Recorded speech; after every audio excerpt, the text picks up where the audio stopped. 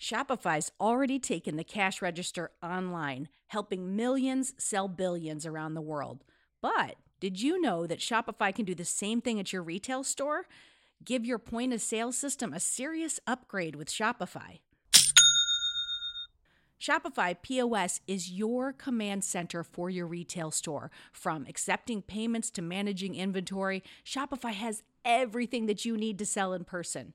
And with Shopify, you get a powerhouse selling partner that's going to effortlessly unite your in-person and online sales into just one source of truth. You're going to be able to track every sale across your business in one place and know exactly what's in stock.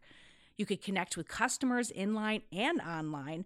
And Shopify, it's going to help you drive store traffic with plug-and-play tools built for marketing campaigns.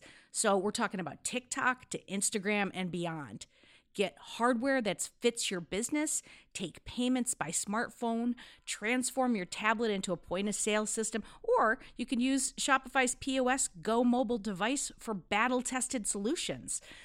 Shopify's award-winning help is there to support your success every step of the way. I say do retail right with Shopify. Sign up for $1 per month trial period at shopify.com/headspace. That's all lowercase. So you're going to go to shopify.com/headspace to take your retail business to the next level today.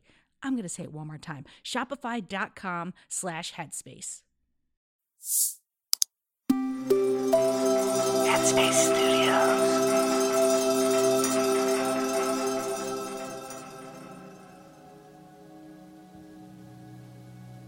Hi, welcome to the Sunday Scaries. I'm Dora, and today I want to talk about a familiar feeling, being stuck. Now, I've mentioned this before, but if you're new to the show, then this is some useful information about me. Before I became a meditation and mindfulness teacher, I was a psychiatric nurse, and I wasn't too thrilled with my job. I had spent so much time working to become a nurse and fantasizing all about the change I would make to revolutionize the mental health care system that once reality hit and I realized it wasn't what I was expecting, I felt completely stuck. And at the time, I didn't know that there were other options available for me. I had bills to pay, loans to pay, and I didn't see an alternative kind of work that would be lucrative enough to take care of all of my financial responsibilities. Eventually, I found the light at the end of the tunnel and was able to do what I do now. But that feeling of being stuck lasted a while, months, years. Sunday would arrive and I'd suddenly feel so helpless, thinking about walking into work the next day. Like I was trapped in the tiniest cage and couldn't see a way out. I found myself complaining about work all the time and feeling resentful towards it, especially on Sundays. If these feelings sound familiar to you, I want you to know that it's okay to feel resentful. Our feelings are valid. They're a sign that we need something. We just need to figure out what that something is. I also want to mention that not every nurse or caregiver feels this way. But anything involving keeping other people healthy and alive is a huge responsibility.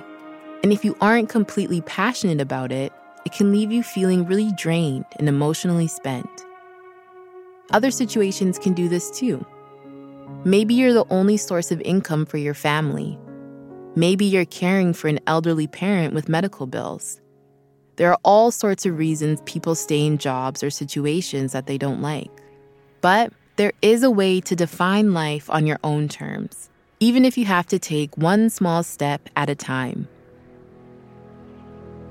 So, how do you find the path? How do you separate yourself from the thing that's making you feel stuck? The biggest thing that helped me was changing my perspective about certain things. Asking myself, how can I make this better? Even marginally better, like 0.1% better. How can I choose to see the good in this situation? Before answering this question, though, I want to clarify one thing. There's changing your perspective, and then there's toxic positivity. Toxic positivity often entails seeing the bright side of things, even in a really terrible situation.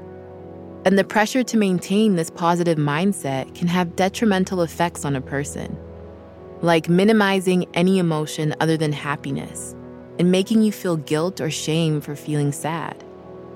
When changing your perspective, you're not ignoring anything or minimizing any emotions. You're acknowledging the reality of what is there, accepting it for what it is, and then changing the channel. For example, if you spend all day inside an office, planning to take a 10-minute walk outside is something to look forward to and create space between you and the grind, instead of being stuck in an endless loop of work. And it doesn't mean that you have to be happy for the rest of the day. It just means you get to enjoy a walk, and that bit of enjoyment could make the rest of the day a little better and offer a little change in perspective. Another way to do this is to provide yourself with a feeling of pleasure or joy at certain times of the day. For me, that often meant grabbing my favorite coffee from Starbucks in the morning, or making my favorite overnight oats the night before work. Like a walk, you can create little treats to look forward to, food-related or not, and that can help cultivate joy. Therapy can also be helpful. Talking through these feelings with a professional can spark a new sense of perspective and give you personalized tools to cope with a difficult situation. And last but not least, you can shift your perspective by practicing gratitude. Now, I know that practicing gratitude may sound a bit like toxic positivity, but hear me out. First, it's important to know that we shouldn't force gratitude. That could just leave us feeling more resentful. One way to practice authentic gratitude is through storytelling. You can think about a time when you received gratitude from someone else at your job. For me, there were a few times I had received thanks from my patients or colleagues. I reflected on that, and it helped me to feel gratitude for where I was. Remembering moments of warmth and kindness like this can help create a new sense of perspective.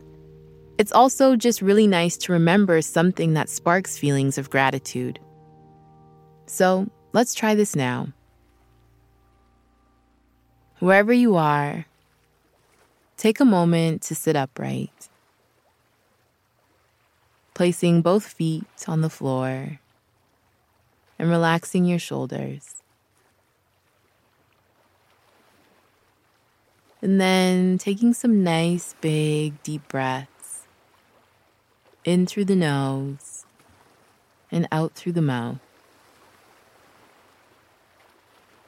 Breathing slowly and deeply. Now, thinking about the week ahead. And maybe you know what's on the schedule, or things are a bit uncertain. What can you choose to be grateful for in this moment?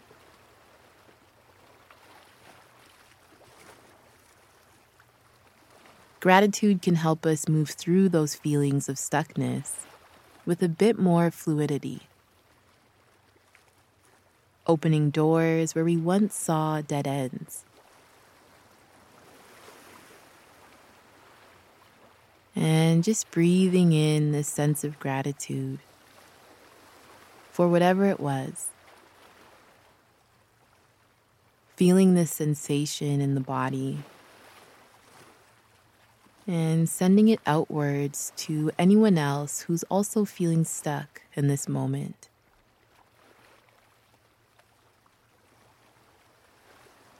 And when you're ready, slowly and gently opening your eyes.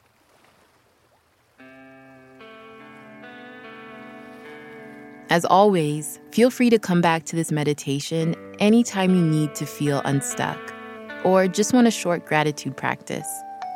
And before we go, I want to remind you to be gentle with yourself.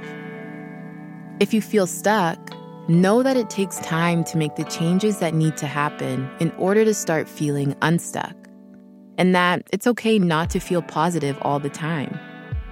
But if we can create things to look forward to or cultivate gratitude in something small on a regular basis, then that feeling of joy will become a practice, and eventually feel like second nature.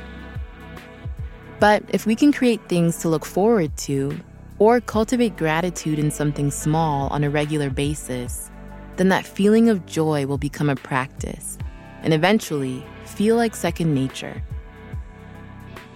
Thank you so much for taking time to check in with yourself. Have a wonderful week, and I'll see you here next time, where I'll talk about how to deal with feedback. Until then, take really good care.